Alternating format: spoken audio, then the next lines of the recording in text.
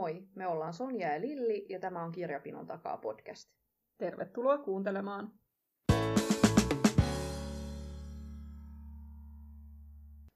Moi moi!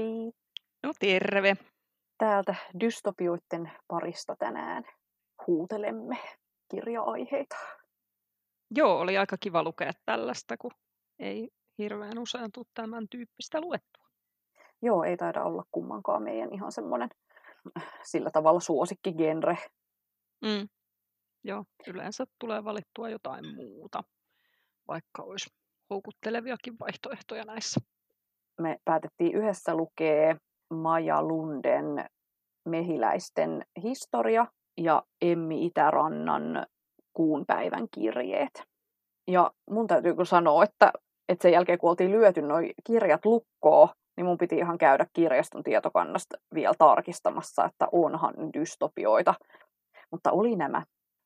Joo, mä jotenkin miellän sen enemmän just tämän tyyppisiin.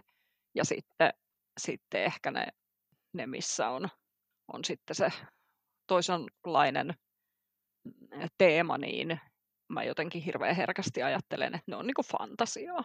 Joo. Wikipediassa dystopia kuvataan näin, että kauhukuva tulevaisuuden yhteiskunnasta. Usein viitataan kuvitteelliseen lähitulevaisuuden yhteiskuntaan, jonka odotetaan syntyvän vallitsevien yhteiskunnallisten kehityssuuntien kiihtyessä huippuunsa. Näissä pystyi kyllä aistimaan sen sellaisen, että ne ei ollutkaan niin kaukaa haettuja. Niin varsinkin tämä Mehiläisten historia oli mun mielestä sellainen, että siinä jotenkin se tämän toteutumisen todellinen mahdollisuus oli jotenkin tosi vahvasti läsnä. No, mutta ennen kuin mennään puhumaan noista tämän päivän kirjoista, niin mä kysyn sulta, Lilli, muutamasta tämmöisestä dystopia-klassikon aseman ehkä saavuttaneista kirjoista, että ootko lukenut, kiinnostaako lukea vai ootko sitä mieltä, että elät elämäsi ilman näitä kokemuksia. Eli mites George Orwellin vuonna 1984, ootko lukenut? Mä varmaan pääsen vastaamaan näihin kaikkiin, että en ole lukenut, koska tämä on yleensä sellainen kirjallisuuslaji, mihin mä en tosiaan kauheasti tartu, niin en ole lukenut. Sehän on ollut ihan hirveästi pinnalla tässä viimeisen muutaman vuoden aikana taas uudelleen, mutta en usko, että ennen eläkeikää siihen tartun. Joo. No jos sulla joskus tulee semmoinen niin kuin klassikkofiilis, että haluaa jotain sieltä klassikkolistalta lukea, niin suosittelen kyllä, että ei ole yhtään semmoinen pölyyntynyt klassikko tai semmoinen, mitä lukiessa niin kuin laskisi koko ajan, että kuinka monta sivua vielä jäljellä, että toi oli kyllä oikeasti just niin hyvä kuin mitä siitä sanotaan. Joo. No mites Margaret Atwoodin Orjattaresi? No sen mä kyllä oon lukenut. Joo, niin mäkin. Ja haluan lukea pian uudelleen. Mulla on se Atwoodin testamentit lukematta, niin ajattelin, että vedän siihen ensin tämän Orjattaren pohjalle sitten. Mulla jäi se testamentit silloin kesken. Se oli niin jotenkin ahdistava ja semmoinen. Siinä oli jotain sellaista hyvin ajankohtaista silloin, kun se ilmestyi. Niin kuin hyvin, hyvin vahvasti sellaista, mistä tuli semmoinen tunne, että no tähänhän tämä maailma nyt on ihan oikeasti menossa. Niin en halunnut kuunnella sitä loppuun, kuuntelin siis äänikirjana, mutta jäi kesken. Joo, saa nähdä miten itsellä käy. Täytyy olla just oikea mielentila siihen sitten. No mites, ootko sä lukenut tai kiinnostaako tämmöinen venäläinen Dmitri Glukhovskin Metro 2033? Niin joo, tää on se sarja. Joo, viimeiset eloon jääneet asuvat metrotunneleissa, kun on ollut tämmöinen ydinsota. Siinä voisi kiinnostaa, en ole siis lukenut. Se, mikä siinä on kiinnostavaa, on se, että se on venäläinen. Aika vähän on mun käsittääkseni suomennettu venäläistä dystopiaa. Joo. Niin se ominaisuus siinä kiinnostaa, mutta en usko, että tätäkään innostun lukemaan, että ennemmin mä sitten sen Orwellin kirjan lukisin, jos näistä kahdesta pitäisi valita. Joo, mäkään en ole lukenut, mutta että sitä tuntuu, että edelleen on ihmiset tästä kiinnostunut. Taitaa olla joku ehkä 7 vuotta sitten ilmestynyt, niin tuntuu, että edelleen tätä niin kuin, että aina putkahtelee pinnalle edelleen. Niin semmoinen, se varmaan se ajattomuus tässä genressä on muutenkin semmoinen aika vallitseva ominaisuus, että Niin nämä on kyllä totta. kestää aikaa. No tämän sä oot lukenut Susan Collinsin Nälkäpeli. No sen olen lukenut, joo, ja se on itse asiassa just hyvä esimerkki semmoisesta, mistä mä ajattelen, että se on fantasiaa. Joo, ja ehkä just sitä, mitä mä taas ajattelen, että niin onko ne kaikki dystopiat aina tällaisia, että on tää joku kamala maailma, missä sorretaan sitten yhtä jos toistakin. Mutta sinne genren sisään mahtuu kaikenlaista. No mites sitten Antti Tuomaisestahan sä tykkäsit kovasti, onko sä häneltä Parantajaa lukenut? Mistä ollaan sitten ilmastonmuutoksen tuhoamassa Helsingissä. En ole lukenut, vaikka Tuomaiselta olen varmaan melkein kaikki muut hänen kirjat kyllä lukenut, mutta Joo, mä en ole taas tainnut juuri mitään muuta häneltä lukea, mutta tämä oli kyllä hyvä, et en yhtään ihmettele, että voitti silloin tästä sitten näitä jännityskirjallisuuspalkintojakin. Että joo, suosittelen sitten tätäkin. se on ehkä näistä se helpoimmin lähestyttävä, koska on tuttu hyväksi havaittu kirjailija. Mutta mitäs, lähdetäänkö Maja Lunden pariin? Tästä tuleekin mielenkiintoista, kun mä en hirveästi tästä kirjasta, no en nyt voi sanoa, että en lämmennyt sille, mutta että kyllähän tietynlaiset odotukset oli, kun missä tahansa tähän kirjaan törmää, niin tähdet näyttää semmoista 4 ja 5 tähteä. Ja olen käsittänyt, että on kumminkin tosi semmoinen arvostettu dystopiakirjailija. Niin sitten, kun en mä kumminkaan halua ajatella, että mulla oli liian suuret odotukset, vaan mulla oli ihan semmoiset, haluaisin sanoa, että realistiset odotukset, niin sitten siihen nähden, niin jotenkin mulla tämä tarina ei missään vaiheessa niin kuin lähtenyt käyntiin silleen, että mä olisin tuntenut semmoista lukemisen imua, vaan no ei se nyt ihan pakkopullaa ollut, mutta se oli vähän semmoinen, että no hitsiläinen, että mitäs tässä nyt, että oli vähän semmoinen epävarma olo, että mitä ihmettä. Niin kiva kuulla, että sä oot tästä tykännyt, niin että miksi? Joo, mä tykkäsin kyllä kovasti, joo. Tämä on tosiaan, tämä Maja Lunde on siis norjalainen kirjailija ja tämä on siellä kotimaassaan voittanut palkintoja, muun muassa silloin 2015, kun on ilmestynyt, niin tämä on ollut tämmöinen kirjakauppiaiden valinta vuoden parhaaksi kaunokirjalliseksi teokseksi.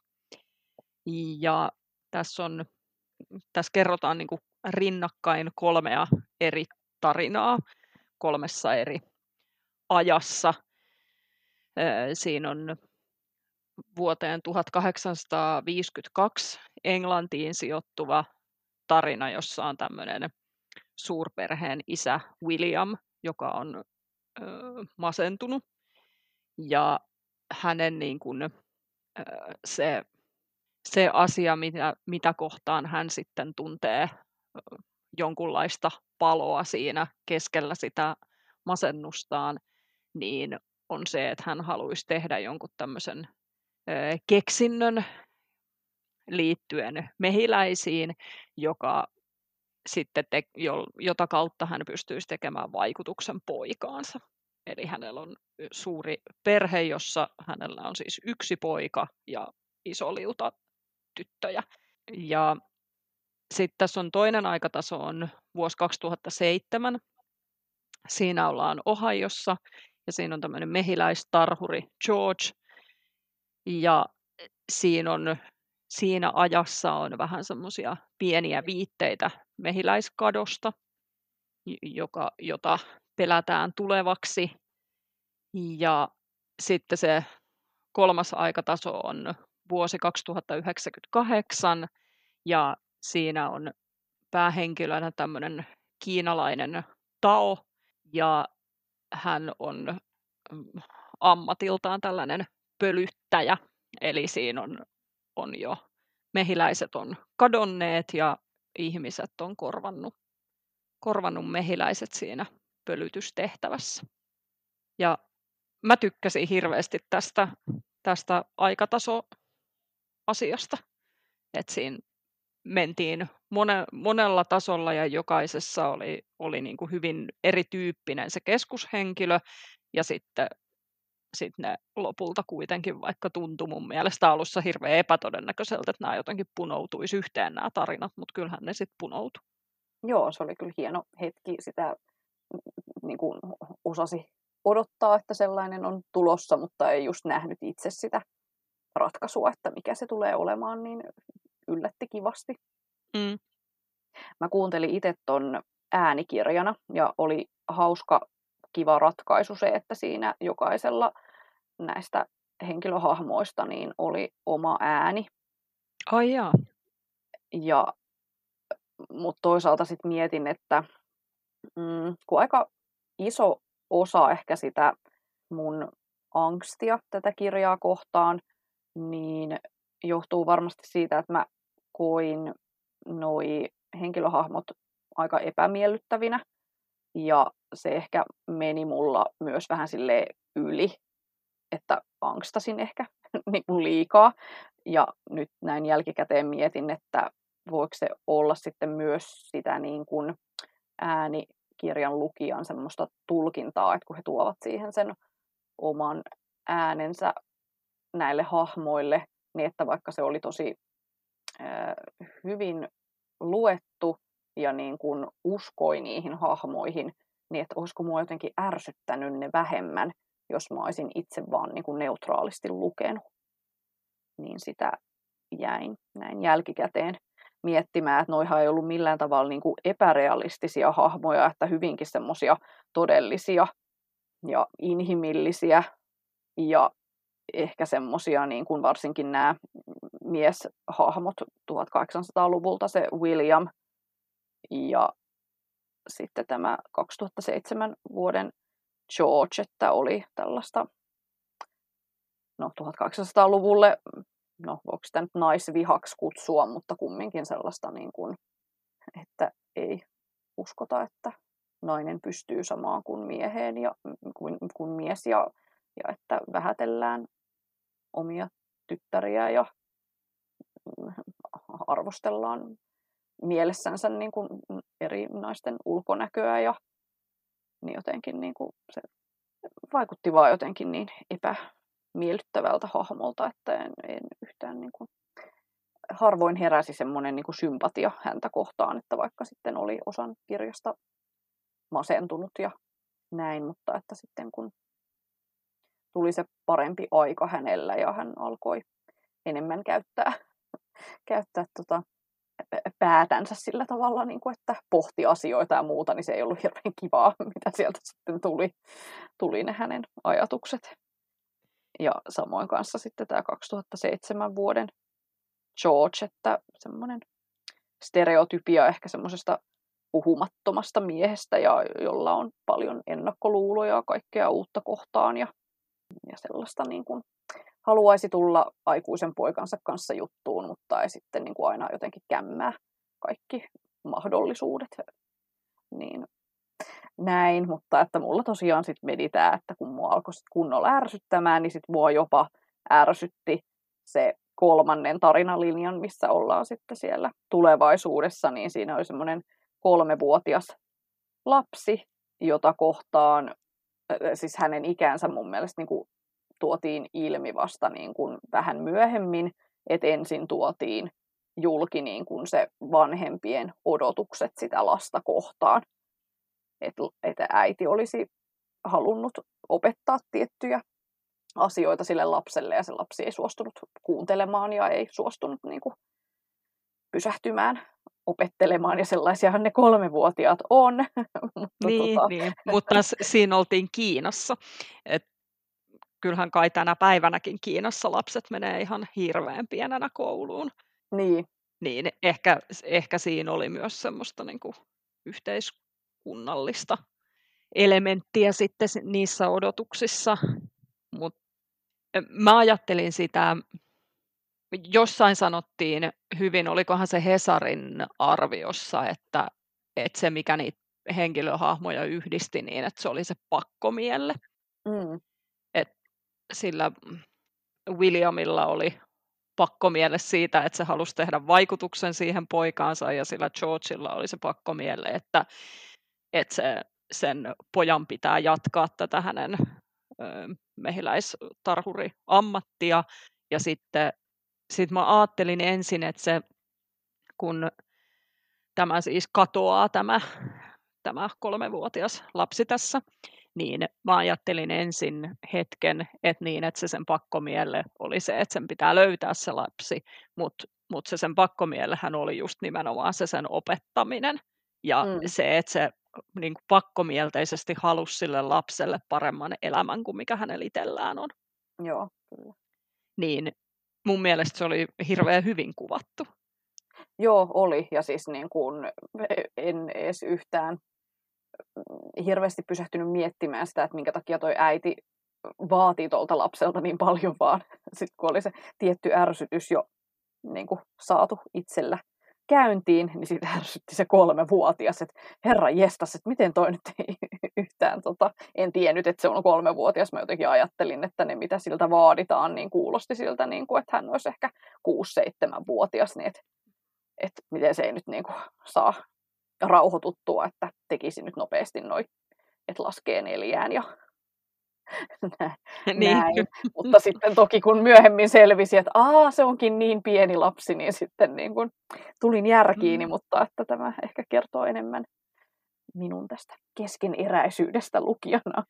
Se voi kyllä olla, että se tosiaan, niin kuin sä sanoit, että vaikuttiko se, että se oli äänikirja, niin saattaa kyllä hyvin olla, kun toki meitä lukijoitakin on monenlaisia, että yhtä ärsyttää yhdet jutut ja toista toiset ja kolmatta ei ollenkaan, mutta mä en niin kuin saanut tästä, vaikka tokihan jos alkaa ajattelemaan, niin kyllähän se oli se Williamin henkilöhahmo, se miten se rypi siinä itsesäälissä ja miten se ei niin kuin yhtään arvostanut niitä tyttäriään ja ei se arvostanut sitä vaimoaankaan ja näin, niin olihan se nyt tosi ärsyttävä.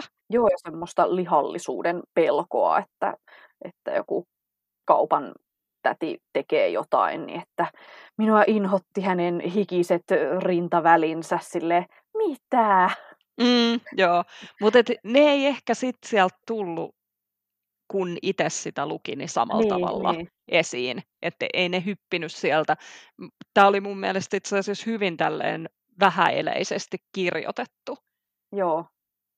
Että siinä ei ollut semmoista, se ei ollut millään tavalla maalailevaa tai kaikki asiat kuvattiin silleen jotenkin hyvin yksioikoiseen tyyliin. Ja se oli itse asiassa just se, mistä mä tykkäsinkin. Varsinkin sitten kontrastina sille toiselle kirjalle, mistä kohta puhutaan, missä taas oli sit hyvin erilaista kieltä, niin se oli mun mielestä tosi kiva, että nämä oli näin erityyppiset. Joo. Pitää vielä mainita, että tätä 2007 vuoden George-hahmoa, joka on tämä vaikea isä siinä, niin hänen osuutensa luki Jukka Pitkänen, joka on mun ihan suosikki lukija noista äänikirjalukijoista ja on lukenut muun muassa noi Anhemin Fabian Risk-sarjan äänikirjat, niin hän sai kyllä todella niin kuin sen George-hahmon eloon, että siinä todellakin niin kuin uskoi täysin, että tämä hahmo niin kuin on olemassa ja nämä on sen ajatuksia ja näin, mutta että hän tekisi niin hyvin, että ärsyynnyin sitten hahmoon.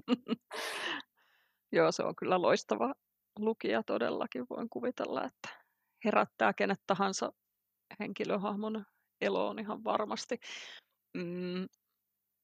Joo, muakin ärsytti se, miten miten se George ei antanut yhtään sille pojalleen tilaa tehdä itse omia päätöksiä ja seurata sitä omaa kutsumustaan, minkä se oli löytänyt, vaan että se ihan pakkomielteisesti vaan halusi, että sen täytyy tehdä sitä samaa, mitä hänkin on tehnyt.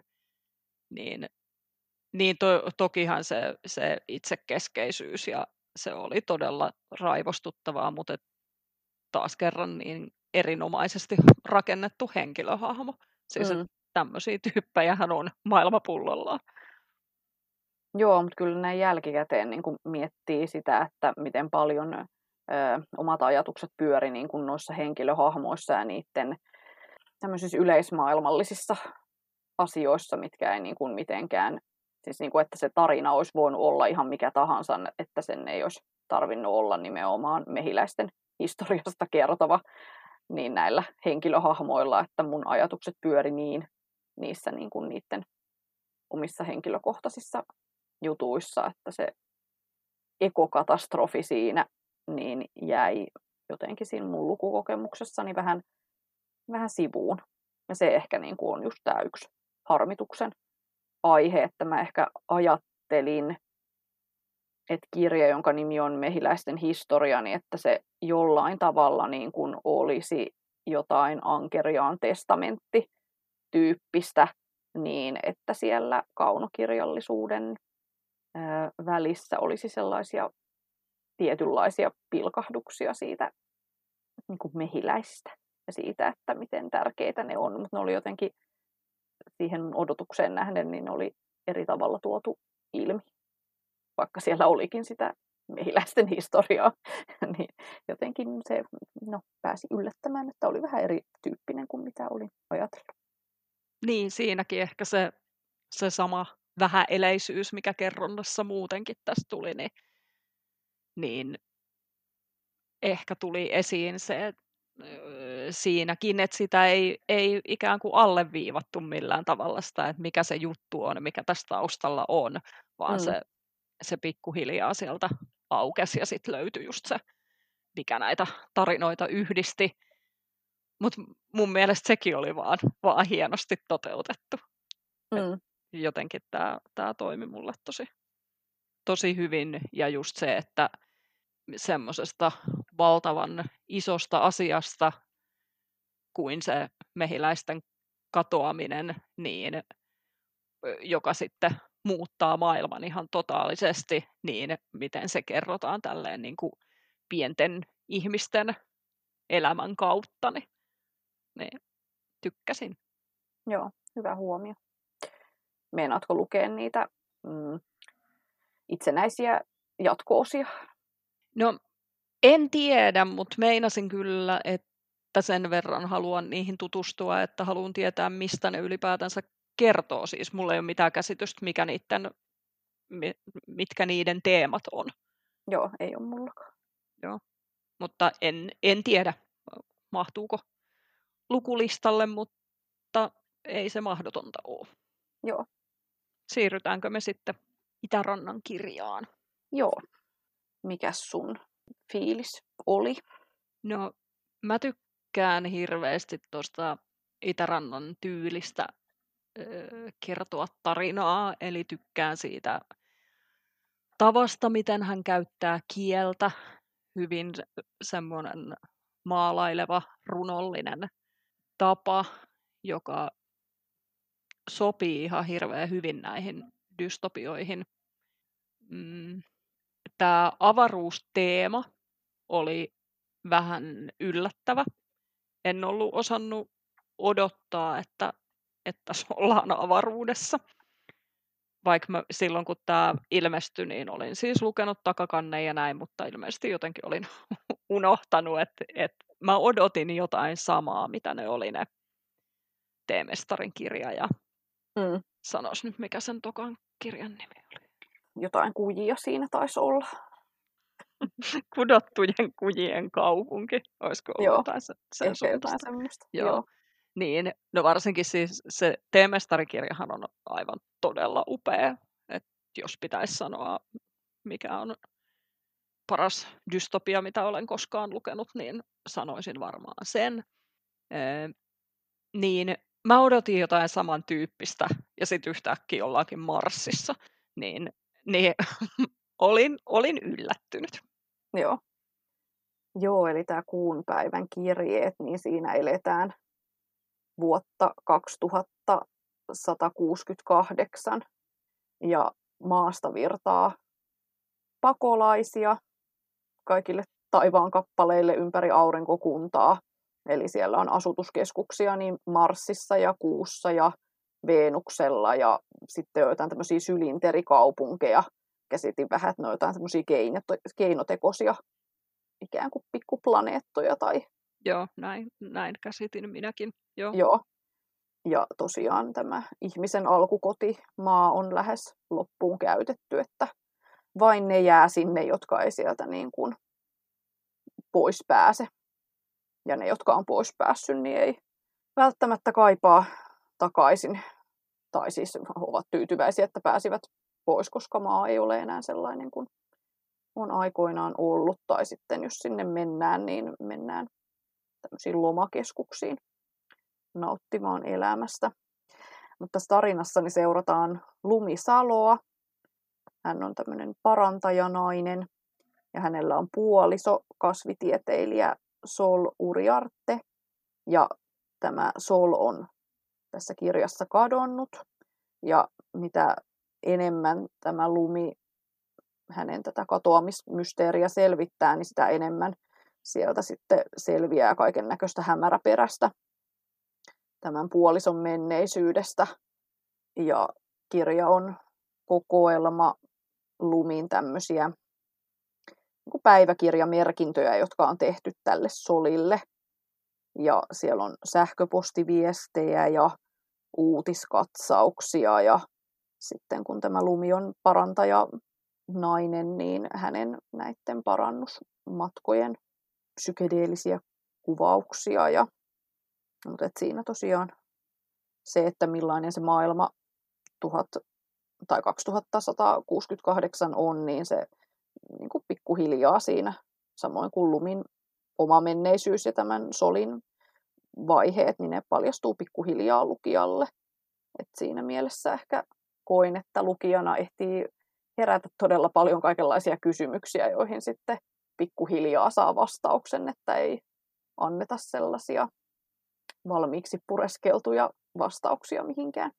Joo, tässä oli hirveän mielenkiintoista nämä henkilöhahmot ja erityisesti tämä päähenkilö Lumi. Joo, ja kyllä kun pääsi siihen tarinan imuun, niin, ja jotenkin oikein niin kuin keskittyy siihen, että se tarina pääsi viemään sinne pitkin aurinkokuntaa, niin kyllä pystyi hienosti aistimaan sen niin kuin avaruuden tunnelman ja sen, että millaista se on, että siellä niin kuin, että jos me matkataan VR:llä junalla ja katsellaan, että siinä meni Kerava ja siinä meni Korso, niin sitten se, että he matkaavat tuolla avaruudessa pimeyden keskellä ja jotenkin se niin kuin avaruuden laajuus ja ei varmaan se vieraus niin kuin siitä häviää, että vaikka se on uusi koti, niin silti ihminen on aina siellä vähän vieras.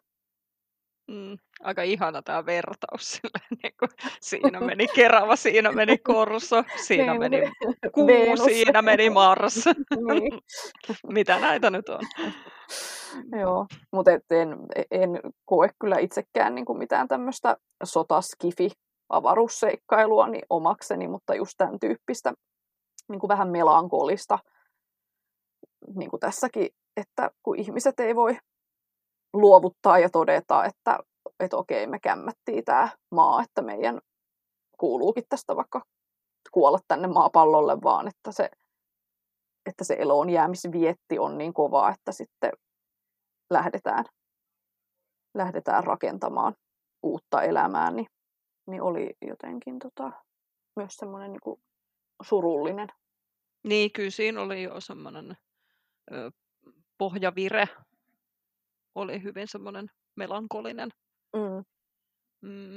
Mä en ole mitenkään erityisemmin tämmöisten avaruusseikkailujen ystävä, mutta enkä ole itse asiassa semmoisia oikein lukenutkaan sen takia, että vierastan niitä aika paljon, niin en oikeasti edes tiedä käytännössä, minkälaisia ne on, mutta oletan, että tämä eroaa niistä aika paljon tämän kerrontatyylin osalta ainakin, ja varmaan tarinan osalta muutenkin, mutta tässä oli hirveän jännä tämä, kun se Lumi tosiaan oli ammatiltaan parantaja, niin se, miten tähän oli semmoista niin kuin entisaikojen mytologiaa ympätty tämmöiseen skifi-juttuun, niin se oli jotenkin tosi jännä. Joo, toi oman lisänsä siihen. Mm. Ja muutenkin siis oli kyllä kiinnostavaa just se, että on tuommoinen tulevaisuuden näkymä, että ihminen on ratkaissut kaikenlaisia monimutkaisia teknisiä ja tieteellisiä ongelmia ja sitten päätynyt asuttamaan avaruutta, että kuka olisi voinut arvata, niin silti niin kuin, että ne samat ongelmat seuraa perässä, mitä on niin kuin ollut täällä maapallolla, että maisemat on ehkä muuttunut, mutta sitten niin kuin, että ne ihmiset ei ole kumminkaan löytänyt sitä sillä tavalla niin kuin yhteishenkeä, että edelleen on luokkaeroja, että on aina joku, jota arvostetaan vähemmän ja tekee sen niin ikään kuin raskaamman työn. Niin, joo, no mulla on täällä paskaduunia silleen, että miten mä sanoisin tämän jotenkin toisella tavalla, mutta kyllä. Mutta just, että pakolaisia kohdellaan edelleen toisen luokan kansalaisina ja sitten, että vaikka on tämmöisiä, että ihmiset on suvaitsevaisempia, että kuka vaan voi seurustella kenen kanssa vaan ja voi olla niin kuin parisuhteessa monta osapuolta, että se on sillä tavalla niin kuin ihanasti arkipäivää siellä, mutta sitten siellä on kumminkin jotain raamattu vyöhykkeitä, vihamielisiä paikkoja, mihin ei toisin ajattelijoita haluta. Ja tästäkään niin kuin siis raamattu vyöhykkeestä ei sen enempää tässä kerrottu, mutta heti tuli semmoinen tosi jotenkin kylmäävä ajatus siitä, että niin, että tuolla jollain tekoplaneetalla noikin nyt sitten on niin kuin täydellisesti eristäytyneenä niin kuin omassa kuplassansa ja siellä ei kaivata ihmisiä, jotka ei näe asioita just niin kuin he näkevät. Niin. Joo, ja sitten se, miten ne edelleenkin sitä maapallon riistämistähän ne siinä jatkaa ja maapallon tuhoamista, vaikka ne kaikki, joilla on mahdollisuus, niin on sieltä jo poistunut, niin kyllähän se loi tämmöisen kuvan sellaisesta, että ihmiskunta on ihan yhtä tyhmä kuin aina ennenkin. Siis, että virheistä ei ole opittu. Että maapallo on jo melkein tuhottu ja sit se vaan jatkuu silti. Joo, kyllä. Ja sekin oli aika hauska jotenkin.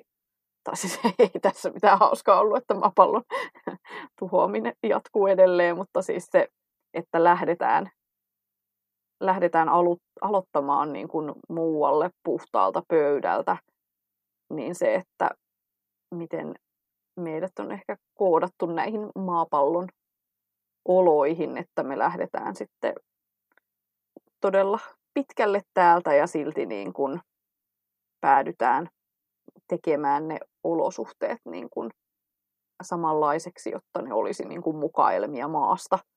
Että voisiko niin kuin ihminen edes sopeutua mihinkään muuhun vai onko sen oltavakin niin kuin, no tiedätkö vaikka nyt, että kun syödään kasvisruokaa, niin tosi monihan niistä muistuttaa liharuokia, että on soijanakit ja jauhelihan tilalla on härkikset ja näin, niin samalla tavalla jotenkin, niin kuin, että se maapallo yritetään niin kuin uudelleen toisintaa, että onko se niin kuin sitä, että ihminen ei edes niin kuin pystyisi sopeutumaan toisenlaiseen, vai onko se jotenkin, niin kuin, että mielikuvitus ei riitä. Siis en tarkoita tässä kirjailijan mielikuvitusta, vaan sitä niin kuin siirtolaisten, jotka nämä uudet maailmat on rakentaneet Ja että onko se maapallo niin rakas, että toivotaan, että se olisi sitä samaa.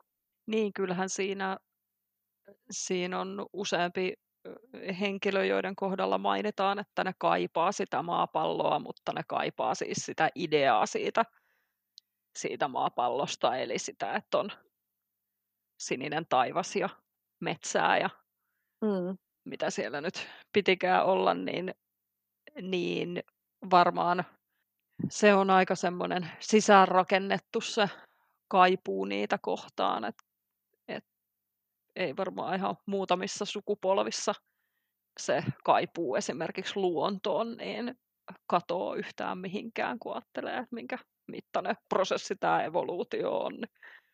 Kyllä.